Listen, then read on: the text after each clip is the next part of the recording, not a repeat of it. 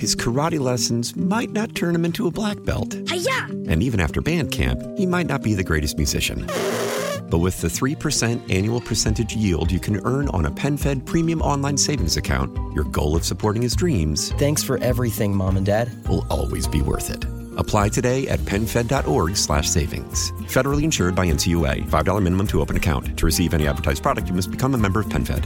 PenFed's got great rates for everyone. Call from mom. Answer it. Call silenced. Instacart knows nothing gets between you and the game. That's why they make ordering from your couch easy.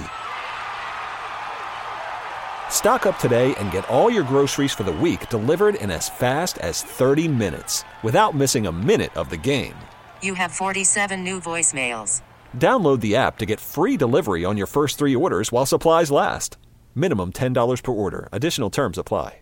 Well, this week I am inside the International Institute in South City with Blake Hamilton. He is the Senior Vice President of Talent, Development, and Advocacy here. Blake, it's a pleasure to be here. I am so excited to learn more about the International Institute. Well, thanks for coming by. We love talking more about what we do and how we're working in this community to make St. Louis a better place for everybody.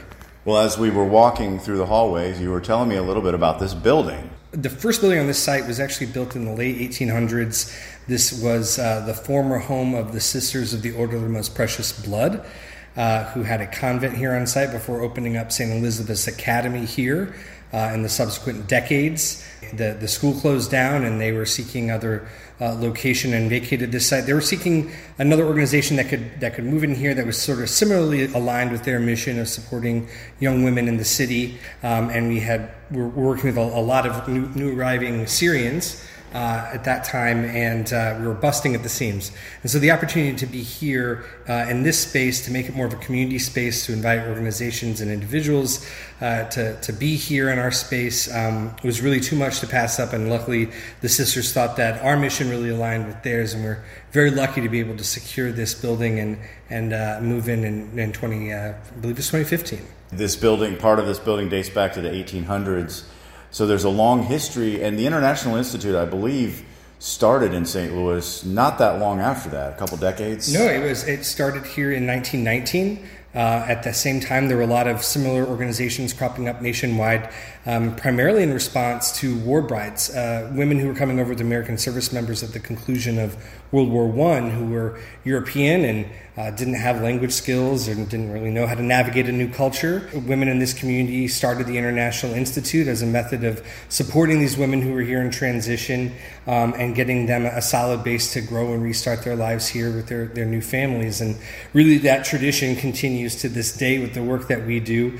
Some of the fundamental classes that they had at that time were English classes and culture classes, and those are things that still exist to this day and are delivered by the International Institute. What's the process for people who are in need of relocating? They want to come to the United States, they have refugee status or not. What is the process by which they would land here? How would they get connected? How would you find them? So that's a great question. There's a couple of different routes, right? Through the Refugee Resettlement Program, folks can elect to go to a location maybe where they have a family member. So if they have a family member here, they might tell them, hey, come to St. Louis. And then there's folks that we call free cases, right? So when we think back to the more recent instances of Ukrainians and Afghans who are fleeing war, and the United States said we have the capacity to help these folks restart here. And really communities stepped up to say that we're able to welcome these individuals. And they didn't have family members or folks here, but they really found opportunities here in St. Louis. The initial Afghan arrivals in 2021, we've seen several hundred other Afghans immigrate here who were initially resettled elsewhere, who've gotten that message and agree that St. Louis is a welcoming place. Well, it's got to be a difficult time for these people. They don't speak English, perhaps. They're coming from a war. They're in a new country they don't know anything about, maybe a little bit overwhelmed by what we have here in America versus what they have in their country. So how do you get them acclimated, and what's that like? Sure. So the refugee resettlement system is very prescriptive in terms of the sets of services, but it's prescriptive with a historical basis, right? So over many years, this process has been refined, but critical elements of resettlement for any refugee coming into the community are cultural orientation, right? And that's something that is ongoing, and we provide a lot of that in the first initial weeks, but there's life lessons that get learned in those weeks. But we in a classroom setting, we're trying to let folks know about applicable laws here in the United States and sort of culturally how this might differ from where they came from. And folks that are not coming necessarily from such emergency circumstances as those from Afghanistan or Ukraine have a little bit more of a longer tail, coming here. They get more prior to arrival even in the United States. They're learning more about America, its laws, and its culture, and we're kind of continuing that after they arrive here. But it's a process that takes a lot longer than sort of the federally designated 90 days of resettlement. That's why we've been able to construct myriad programs around that initial resettlement support to help folks in that long-term adjustment to life here in the U.S. Blake, there are a lot of countries in the world, and they speak many, many languages. So here's my question. How many translators do you have? How does that work? Sure. We have about 40 different grant programs that we operate. And so we for those different programs that are centered on helping people with maybe navigate medical challenges or navigate finding employment, we want to make sure we have workers who speak the languages of those folks that are arriving. But there are so many languages and not enough people necessarily who speak those languages who could be hired into these roles. But where we can, we make every effort to hire staff that are speaking the languages of the clients that are arriving today. And that's always changing. But we want to make sure that we have staff that can provide service in language to those folks. But where we're not able to do that, we use our own interpretation and translation service because we don't want to have folks just sort of think that they can get by on the limited English. We want to make sure the important information, important services we're offering is fully understood in their native language. You mentioned Ukrainians and Afghans coming recently. What are some other countries maybe people wouldn't realize that we're getting an influx from here in St. Louis? Yeah, we have continuing to get folks arrive from the Democratic Republic of Congo, from Somalia, and these are conflict zones that I think Americans they might less prevalent in the minds of many, but those are conflicts that have been ongoing for decades now that are generating refugees at alarming rates, and we continue to see folks arriving from those countries.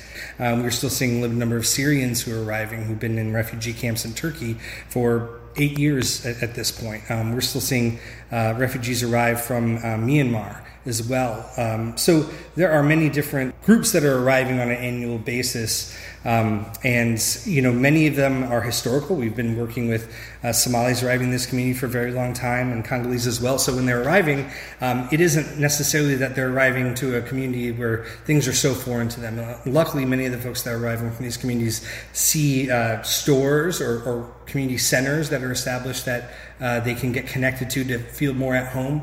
We're lucky in St. Louis to have such representation. And you'll see that at Festival of Nations this weekend. We have 80 different countries and cultures represented at the festival. So there really is something for everybody here at the festival. Well, let's talk about the festival. Sure. I don't know, how many years has it been going? Tell me a little bit about how it got started and what the mission of it is and how you've seen it grow. Sure. Well, the original Festival of Nations was actually launched in 1934. We called it Folk Fest then, and had I believe the initial iteration of it was actually at Kiel Auditorium. The modern version of this really started in 2000, so we're actually celebrating our 23rd year in Tower Grove Park. And really, this was really just started as a way for folks that wanted to share their culture with the community. In that original version of it, people really dressed in their native garb. And they had, of course, food, but also handicrafts from their culture. And so a lot of those things that were part of the original festival back in 1934 are still a part of the festival today. Is this a way to raise funds for the International Institute, or how does that work? Yeah, well, the Festival of Nations is really a way for us to celebrate the diversity in our community and really put that on display. But of course, it takes a lot to run that festival. It is the largest multicultural festival in our region. And so really for us, we aim to be able to recoup our costs, and hopefully we can make this a fundraiser for us. We want people who support the work, support multiculturalism in the community, to come out and have a good time. And by doing that, they are supporting the work of the agency. And we've created more experiences for folks at the festival this year to get involved and provide a little bit more support. We have VIP experiences as well as family programming and health-focused programming that are ticketed aspects of the festival this year, in hopes of being able to help us, raise a little bit more funds to not just sustain the festival, but sustain our programming and continue to serve refugees and immigrants in the community. Your title is Senior Vice President of Talent Development and Advocacy. Yeah. What exactly does that mean? What do you do? So in my role as the Senior VP of Talent Development and Advocacy, I actually oversee our education programming, our workforce programming, our immigration services, as well as our advocacy efforts. So really a big component of how do we develop talent of the refugee and immigrant community that is here through education, through employment training and access to work. That's of course, big way of doing that. But also that immigration piece. How can folks reunify with their family members, or maybe transition to a status that's more permanent here, and feel that safety and begin to invest here in this community? So really, the focus of our work is about providing that stability, that platform for people to take off from. We want to be able to help individuals restart their lives here and really keep the American dream alive through immigrants that still believe that this is the best place for them and their family to be in order to maximize their opportunity and have a chance at a better life. Once they come here and they go through some of these programs, whether that's the English classes, computer classes, or what have you, is there follow-up afterwards when they're kind of out in the community? Do you keep in touch with these people? Sure. So we have our programs are available to folks over a very long period of time, up to 5 years, in some cases beyond. So we try to be there at every sort of stage of folks' adjustment here, because it takes a long time, right? And people might need different resources at different stages of their arrival. So we want to make sure that we have enough programming where somebody maybe who several years down the line wants to start their own business, that they can come here and get that starter loan from us, that we can provide that technical assistance to them in starting that business. So we really want to have sort of the tiered service approach that no matter the stage in their resettlement here, that we have something to offer. Do you have a pitch for St. Louis to get people to come here specifically? We talk about with the business community, some people complain a little bit about the reputation of crime downtown and those kinds of issues as a obstacle to getting people to move here.